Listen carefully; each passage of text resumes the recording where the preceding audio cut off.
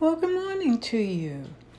Welcome to another episode of Daily Dose of Positivity, offering messages of hope and upliftment for your day. I have a truly awesome message I want to share with you today. Well, here's a thought to begin with. There is no better feeling in the world than waking up every day simply being and feeling blessed and being grateful for the life that you've been given to live. So I encourage you, focus on this today, how blessed you are, and the many things that you have to be grateful for.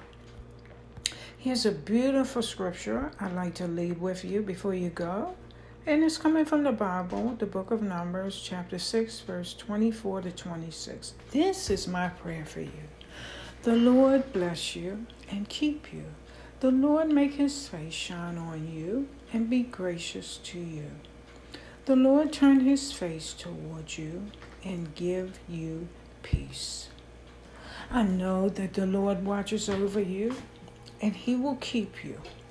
Focus on your many blessings and have a great day.